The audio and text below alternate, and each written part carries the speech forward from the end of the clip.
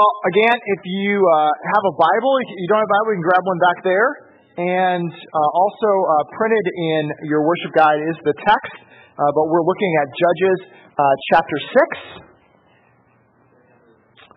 Judges chapter 6. In the 16th century, Great Britain started a horrible practice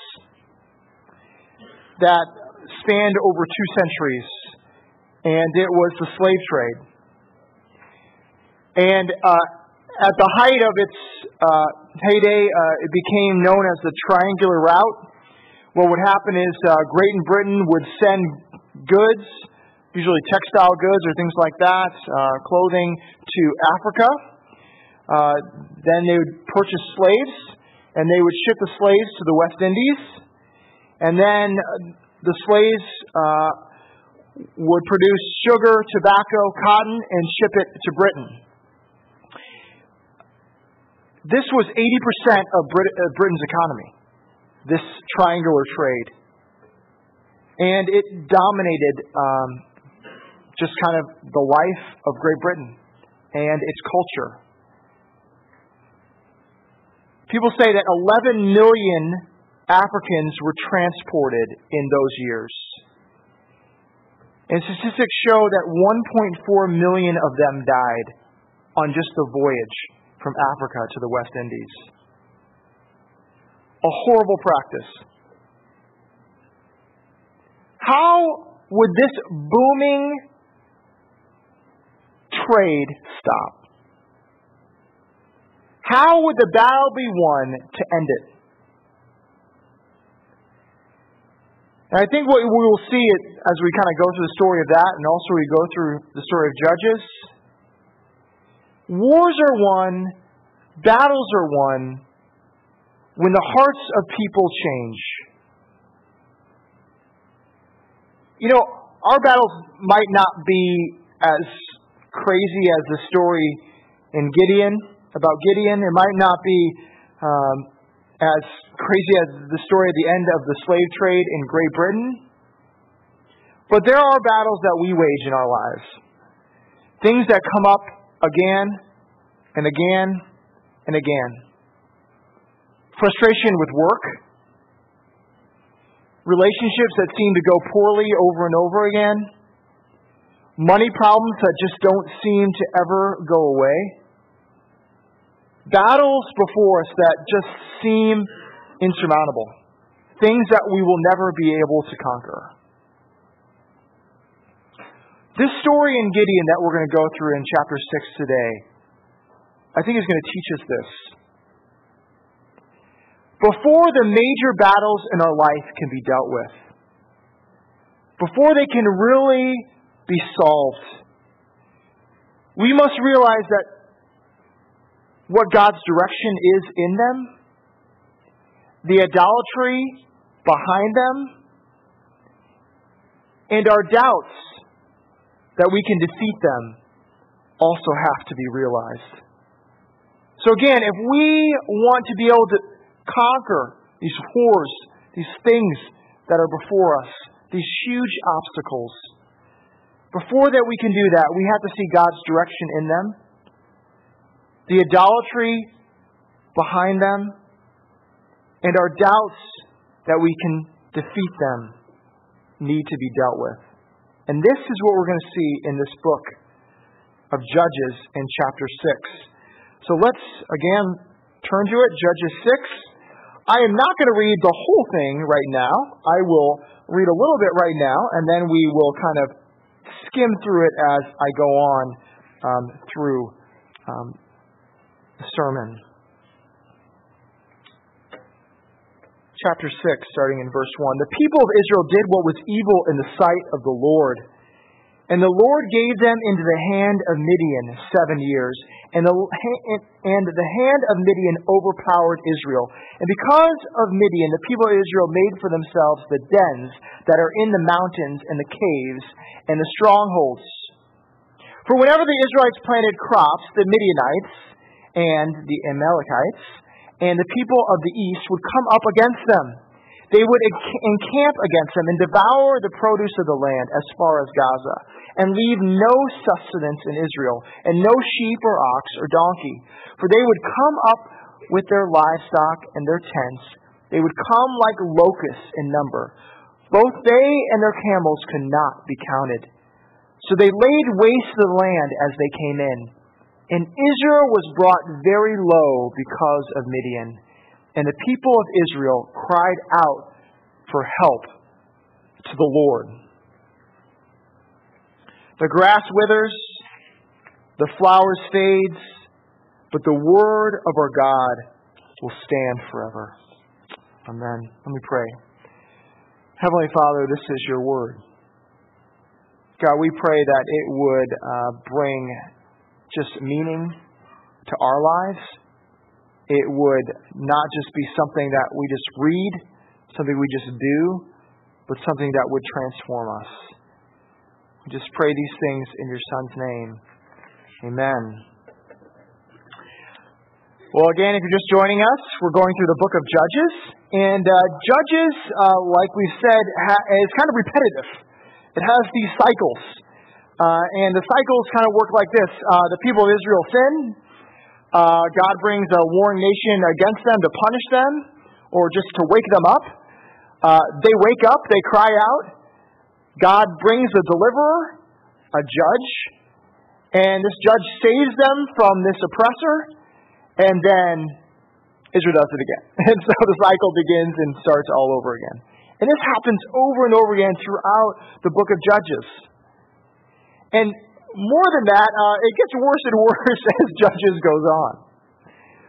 And so you say, well, it's repetitive, it's the same thing, so why keep on going through it over and over again? Well, because every story is just a little bit different. And there's some fun things in each of the stories that we can pick out, and also something that God is trying to communicate to Israel through these stories.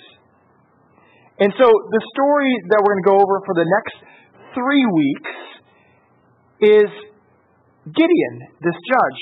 And, we only had like 8 verses for Othniel and maybe a few more for Ehud. And there's only 1 chapter and then a long poem for Deborah and Barak. And now we have 3 chapters on Gideon. Man, Gideon, some of us, if we've been in the church long enough, we've probably heard some Gideon stories, right? He's pretty cool. He destroys idols, and he takes 300 men and destroys an army. I mean, and he's able to really question God and bring out the fleece and all these kind of things. Yeah, Gideon, right? That's the Sunday school version, maybe the one thing we're supposed to remember. But when we go through this book, this 3 chapters about Gideon, something else comes out about Gideon. I title my sermon, "Will the Real Gideon Please Stand Up?" If you're in my generation, you think of the Eminem song. But if you're the generation before us, it's To Tell the Truth, right? Wasn't that the show that they had 3 people and they would lie, and then who's the real person, those kind of things? And that's kind of what I want to find out over these next 3 weeks. Who is this real Gideon? Is he the guy that defeats the Midianites with only 300 men? Or is he the guy that only wants to destroy idols at night? Is he the guy that is great at questioning God and challenging Him? Or is he the guy that is just kind of belligerent and this runs back to idols when it's all done?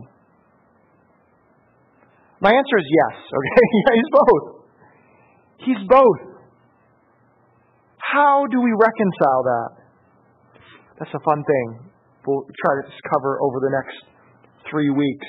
But what I think it tells us, a major theme, is that characters or people are complex.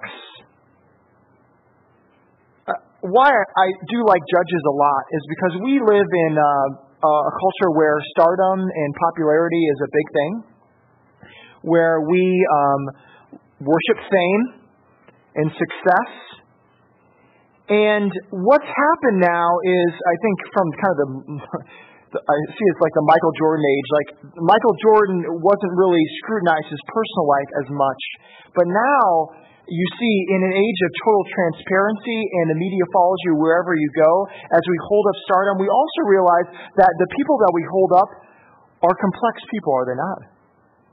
They're pretty messed up at times. That as much as we hold them up, they kind of crash down to earth at some point in time. And this is the same thing about Gideon. We have held him up, maybe in Sunday school stories, but he is going to crash down to earth. What do we do with that? What do we do with that in our own culture? Why I really love the Bible is this. It speaks to the reality of the human person. It doesn't just tell us, oh, this is what you're supposed to be like, or these are virtues you're supposed to follow. No. This is how God intercedes in a broken world with broken people. Okay, so what has happened? Okay, Israel is oppressed. Okay, and we realize their oppression is pretty bad. Okay, you can see that these people with camels and many tribes come into the land. They take all their stuff. These people are hiding in caves, and then they run away. And they do this for 7 years. It would be frustrating, our community group pointed out. It's much like A Bug's Life, right? A Bug's Life, the same kind of thing. The locusts come in and take all the ants' food and take off the same kind of thing. It's frustrating, you know? And their frustration comes out in crying out to the Lord. We are in distress. This is a problem. But how God explains what He does is different than the other stories. Here, we have a calling of a judge that is longer than any other calling of any other judge. He spends a whole chapter on just calling the judge. Before he even solves the problem, he spends all this time calling this judge. And here, we see what he does. Let's look in verse 7 together, okay? When the people of Israel cried out to the Lord on account of the Midianites, this is what the Lord did. The Lord sent a prophet to the people of Israel, and he said to them, "Thus says the Lord, the God of Israel, I led you up from Egypt and brought you out of the house of slavery, and I delivered you from the land of the Egyptians and from the hand of all who oppressed you, and drove them out before you and gave you their land. And I said to you, I am the Lord your God. You shall not fear the gods of the Amorites, in whose land you dwell, but you have not obeyed my voice." So here we see this, that God sends a prophet to respond to them.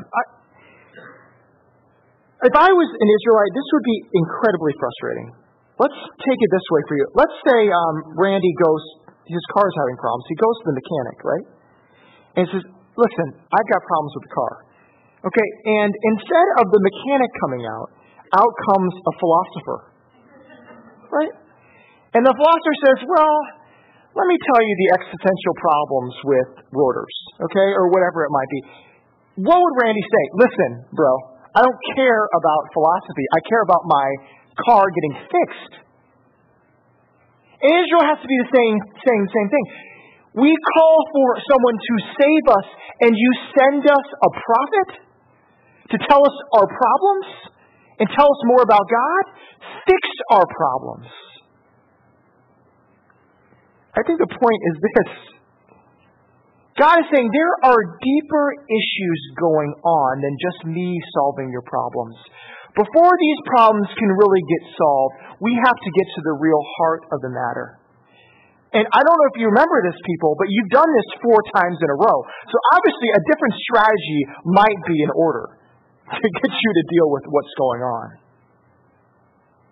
And so he sends them a prophet to maybe bring out what the deeper issues in them are. And we saw a little bit of what they are. "I am the Lord your God. You shall not fear the gods of the Amorites in whose land you dwell, but you have not obeyed my voice." Then he goes on in calling a judge and spending a long time in calling this person. Go with me, verse 11. Now the angel of the Lord came and sat under the terebinth at Ophrah, which belonged to Joash, the Abiezrite, who his son Gideon was beating out wheat in the winepress to hide it from the Midianites. And the angel of the Lord appeared to him and said to him, "The Lord is with you, O mighty man of valor." And Gideon said to him, "Please, sir, if the Lord is with us, why then has all this happened to us? And where are all his wonderful deeds that our fathers recounted to us, saying, 'Did not the Lord bring us out of Egypt?' But now the Lord has forsaken us and given us into the hand of Midian." The irony is thick, is it not? So picture with me, here is Gideon. Back then, they used to, thresh the wheat. They would, break it up and then throw it up in the air, and then the heavier things would come down, and the chaff and the stuff that was not good would kind of blow away. But if you're around people that can see you, to do that in that place, they might see, oh, they've got food, we're going to steal it from them. So instead, he kind of hides in this kind of wine press hole to do it so no one sees them and tries to do it there.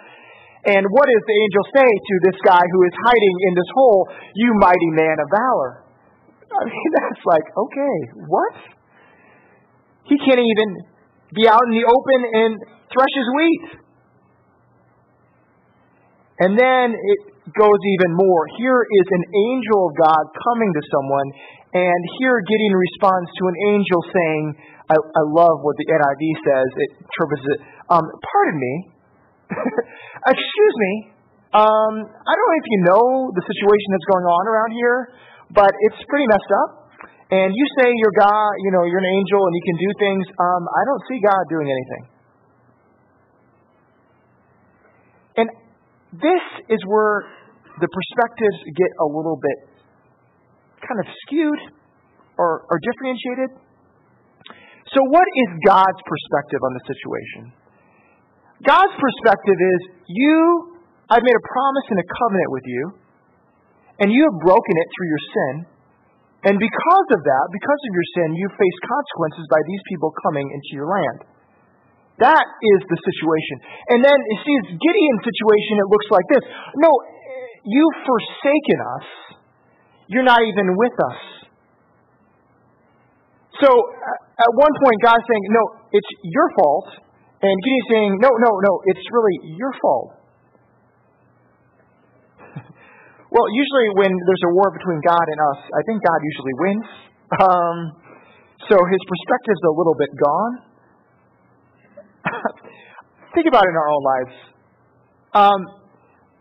When we have battles or struggles that we're facing that come at us over and over again, a tendency for some of us is to blame others or to blame God for the situation that we're in. Especially in an entitlement age, right? Well, come on, millennials, we'll FS up, we're entitled, right? When problems come in, man, it's someone else's fault. It's God's fault, right? But some of the times, it's really, the situation that we're in is sometimes our fault. We have gotten ourselves in the situation that we're in. And then when we say, God, remove the obstacles that are in our way, God is saying and said, no, if I remove the obstacle that is in your way, you will never take responsibility for your actions, for one. And two, maybe if it's not your fault, if I remove this obstacle that's in your way, you will never develop the character that I want in you. So when another obstacle comes in your way, you can be able to overcome that. God, through Gideon, is saying, Gideon, this problem cannot be solved in the way that you think. You need to think of it in a different way. I want to do something in you so it does not just happen the next time. This is where it gets crazy again. That Gideon knows this drill. Okay?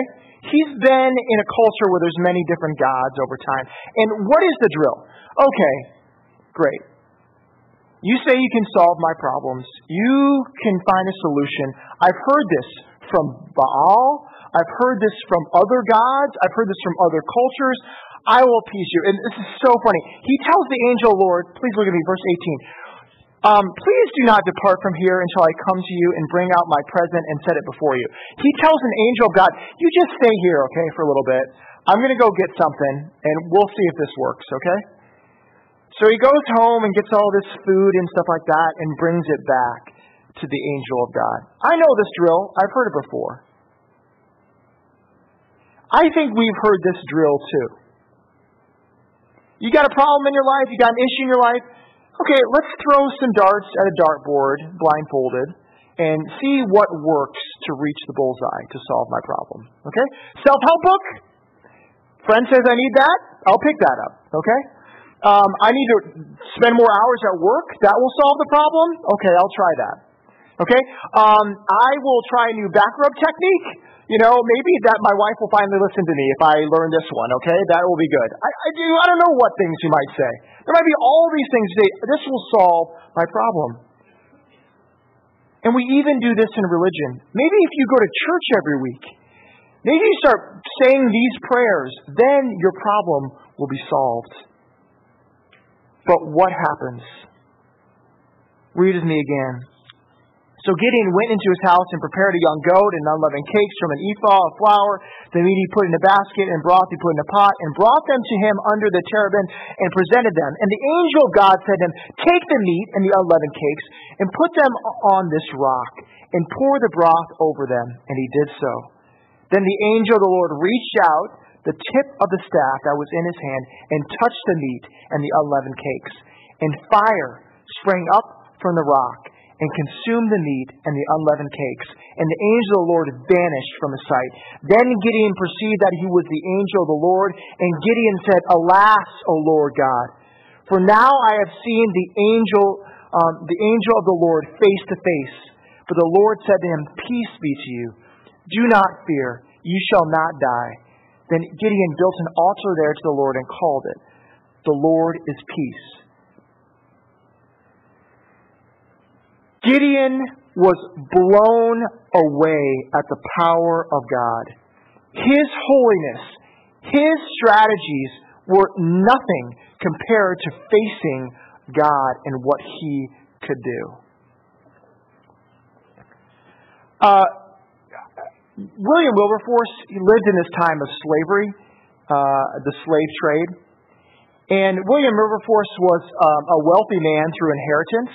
And he, at a young age, went to great universities, and at the age of 21, became a member of the British Parliament at 21. And even at 21, he was known as the greatest orator in the British Parliament at age 21. And he was good friends at that time with the Prime Minister, also a young man named William Pitt. Wilberforce was a playboy. He caroused, he drank heavily, he played cards. Not saying it's bad to play cards or drink or anything like that, but he did it to kind of excess.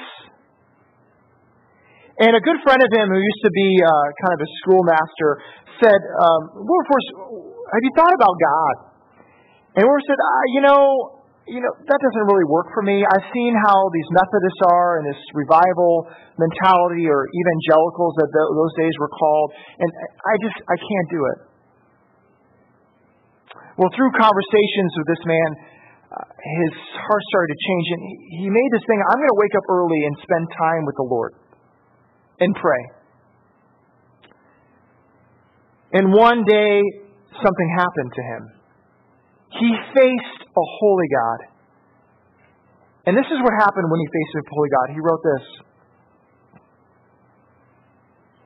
As soon as I recollected seriously the deep guilt and black ingratitude of my past life, it forced itself on me in the strongest colors. And I condemned myself of having wasted precious time and opportunities and talents. It was not so much the fear of punishment by which I was afflicted, as a sense of my great sinfulness, in having so long neglected the unspeakable mercies of my God and Savior. I was filled with sorrow. I am sure no human being could suffer more than I did for some months. Wilberforce, like Gideon, was hit in the face with the holiness of God. That no matter the situation that Gideon faced, no matter the situation that Wilberforce faced, no matter the situation that we might face, when we look at a holy God in our own situation, it transcends. It's above how we got there, what we did to get there, our own sin, and His ability to conquer anything that might get in our way. I don't know if you've been there. I have. There have been flashes where God has shown me how deep my sin really is and how much my problems have really resulted in a lot of the situations that I'm in. And if you've ever been in that place, it drives you to your knees fast. It's just overwhelming. Maybe you're not, that might sound really metaphysical and crazy to you, or spiritual. You're not that kind of person. I encourage you, if you haven't been there, pray, God, show me. Show me your holiness in my situation. And more than that, I think God has shown us that. Where has there been a sacrifice where God shows His great love that is so powerful, that is so things, it drives us to our knees? Is not the cross a picture of that kind of sacrifice that was here in Gideon? How mighty and how great that God Himself, the King of us all, went upon a cross. That is that same blown away holiness of God that He would do that. That is a picture for us, for all of us to see. Do you know what the good news is? The good news of Gideon's picture of God's holiness and the good picture of the cross's holiness is this, that God said to Gideon was scared for his life. I'm going to die because I'm in front of God. He said, peace. The cross says the same thing to us. It says, peace to you. No matter what you've done to get in your situation, no matter the sin that is in your life, no matter what you are facing, I don't say, get with the program. Suck it up. How dare you doubt me? No, God instead says, peace be to you. I have given you forgiveness and love, and I will work through you in this situation that you're facing. It goes on. 25 through 27, you kind of see what happens.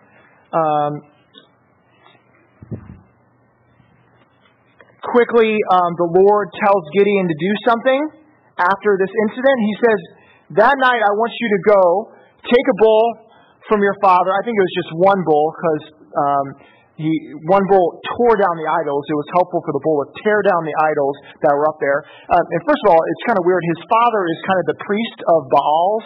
He's the head of the idols in town, which is kind of crazy to begin with. And so he tears down his father's idols and then sacrifices his father's bull, which, wow, it's insane.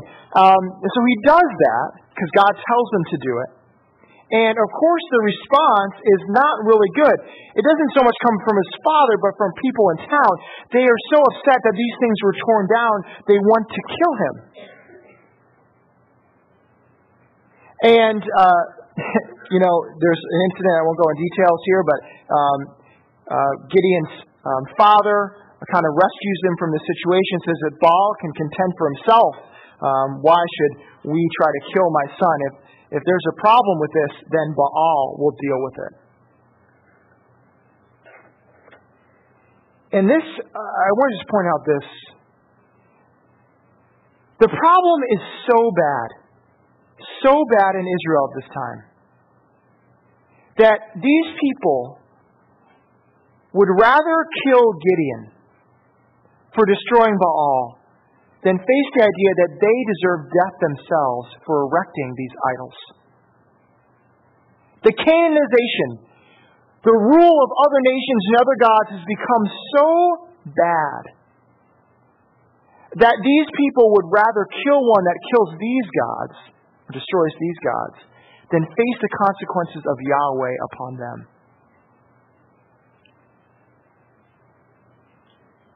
God is saying to Gideon, saying to Israel, before I am able to take out these Midianites, before I'm able to deal with this, you first have to deal with the enemies among you, within you, in your midst. Because these problems won't be solved until those things are dealt with. I was in seminary with a guy whose marriage was falling apart. And he gave a sermon. And at the sermon, he was kind of vulnerable about what was happening. And he had this, behind him, he had this like kind of cloth over this big object, and we didn't know what was underneath it.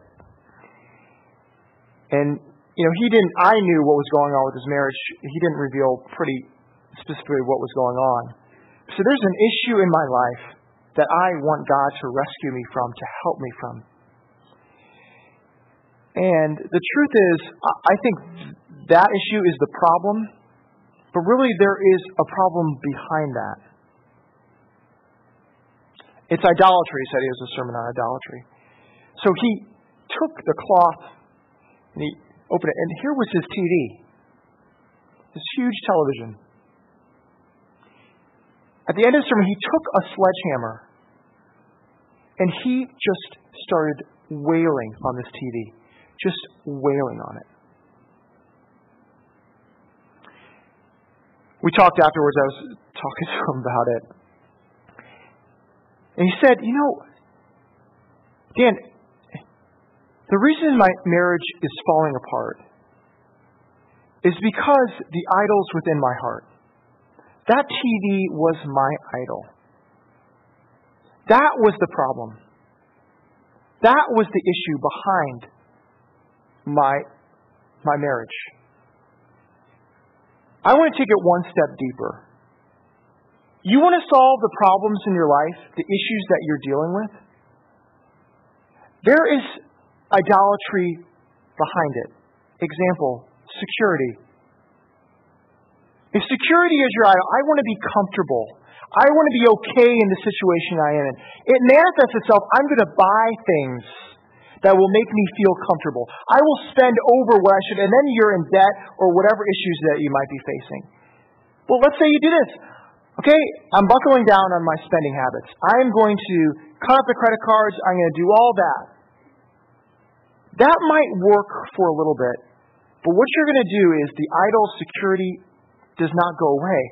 You'll just transfer your security in material goods to security in other things. Like, soon you might just transfer your security issues to your kids. Okay, if I want security, I want my kids to be around me. I want them to be safe. I want them to have everything they need. And then problems arise there. God is saying, if you want to deal with the Midianites, if you want to deal with your real problem, you have to get to the heart of the issue. There is sin beneath the sin, and idolatry there that needs to come out and needs to be dealt with. When you deal with that, and you say, only I can be your security, only I can be your comfort, only I can bring you success, whatever your idol might be, then you'll be able to face the next thing that comes your way.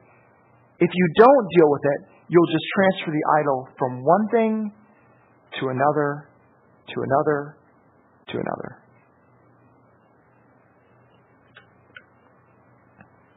Well, it goes on, verse 33. And it says, now all the Midianites and the Amalekites and all the people of the east came together, and they crossed the Jordan and encamped in the valley of Jezreel. Oh man, this is trouble. But the Spirit of the Lord clothed Gideon. Somehow the Spirit came on him, and people were like, man. And he sounded the trumpet, and all, I'm sorry, these names sometimes are hard, but Abizarites were called out to follow him, and he sent messengers throughout Manasseh, and they all were called out to follow him. And he sent messengers to Asher, to Zebulun, and Naphtali, and they went up to meet them. Then Gideon said to God, if you will save Israel by my hand, as you have said, behold, I am laying a fleece of wool on the threshing floor. If there is dew on the fleece alone, and it is dry on all the ground, then I shall know that you will save Israel by my hand, as you have said. And it was so. When he rose early the next morning and squeezed the fleece, he wrung enough dew from the fleece to fill a bowl with water. But then Gideon said to God, let not your anger burn against me. Let me speak just once more. Please let me test just once more with the fleece. Please let it be dry on the fleece only, and on all the ground let there be dew. And God did so that night, and it was dry on the fleece only, and in all the ground there was dew.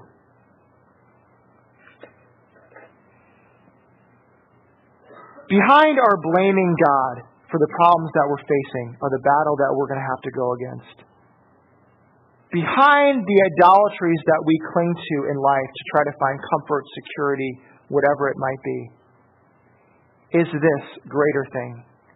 We don't believe God will go before us. We just don't believe it. We think, okay, idols will comfort me, my whining will comfort me, whatever will comfort me, God will not. And we don't believe that He can really do it.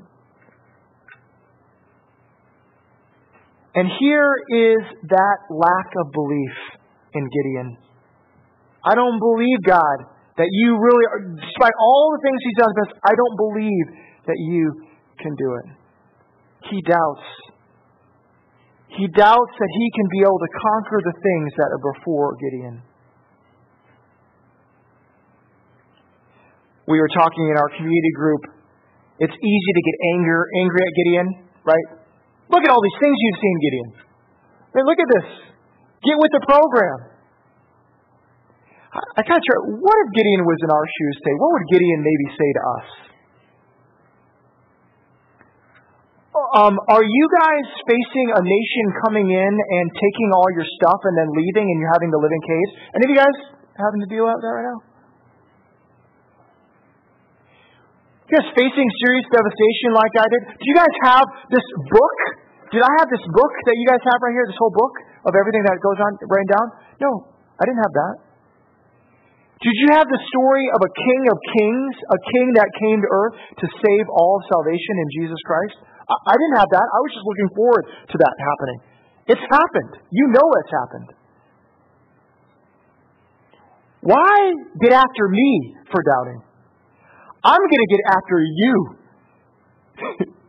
How do you not believe? How do you not trust? How do you not know? You have it, and you still don't believe. You have it, and you still whine and complain and worry about the things that you face. I'm sorry. It's just like I'm yelling at you. I'm yelling at myself. I know I said that. Same to me.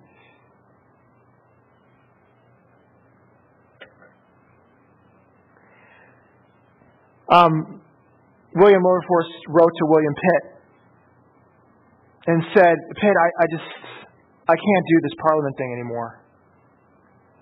I just can't face all these problems in England, all that's going on. I just can't do it. And his friend William Pitt said, no, you can. He encouraged him to go to John Newton, the song that we sang earlier today, right? Be gone unbelief. The irony, I just totally forgot that Newton had written that. And so Wilberforce goes to John Newton and tells him he's had this conversion. And says, I'm thinking about leaving Parliament. And Newton says, no, do not leave your friends. Do not leave this. You should be here for a purpose and for a reason.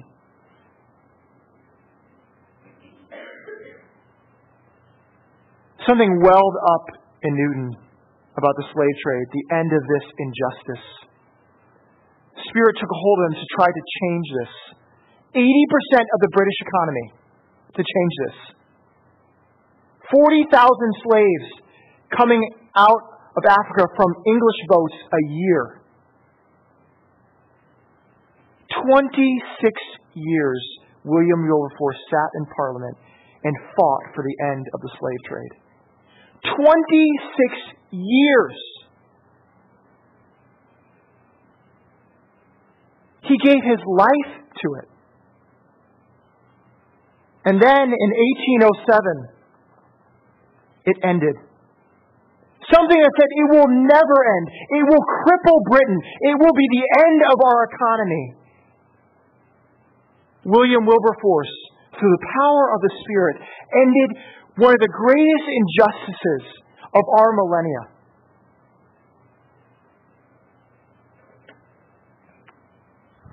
A boy was putting together a puzzle. And it was a map of the world, and it was really hard and difficult to put together. And his dad said, "Why don't you turn the puzzle over?" So he turned all the pieces over. And on the other side of the puzzle was a really simple picture of a person's face. So the boy was easily able to put the puzzle together of the man's face. And then his dad said, "Turn the puzzle over." And he turned the puzzle over, and there was the map of the world that was very complex. And his dad said to him, "If you want to put together the world, you got to put together the man." Emmaus wrote, if you want to fix the problems of Appleton, if you want to fix the problems in your life, if you want to fix the problems that are out there in this world, God says, put together your heart. Repent and come to me. Because when repentance comes to you, then you will see revival and change around this world, around this place. And that is what happened with Wilberforce. We can conquer. We can do mighty things, even in being in a broken state. The story of Gideon shows us a man who is both a mighty warrior, and we see one that runs away from God, that doubts God, that in the middle of the night has to do this destroying of Baal. He does all these wrong things of trying to get there. But God uses both a man that is broken and a man that is mighty. That is the picture of the gospel. We are both sinners, but at the same time adopted sons and daughters of God. So when we go into battle against the wars against us, whatever it might be in our life, if we lose focus of us being sinners, we will become overconfident, judgmental, and unable to rely on the true power of God to fight them. But at the same time, we go in there to battles saying, I'm okay. I can do this. We become anxious, guilt-driven, etc. It is when we come in the power of God's grace that we can take the gifts that He's given us, our weaknesses, our inabilities, and we can wage against the wars that are before us. The greatest battle might not be what you're facing right in front of you. It might be the pre-battle, the things that you need to deal with within your heart. Let's pray. Heavenly Father, you are mighty. You use broken people to do mighty things. Like Gideon, like Wilberforce, like us. God, you know the things that we are facing. You know the battles that loom before us, whether it's health issues, money, job. God, I pray that you would do the work within us to be able to battle those things. I pray these things in your Son's name. Amen.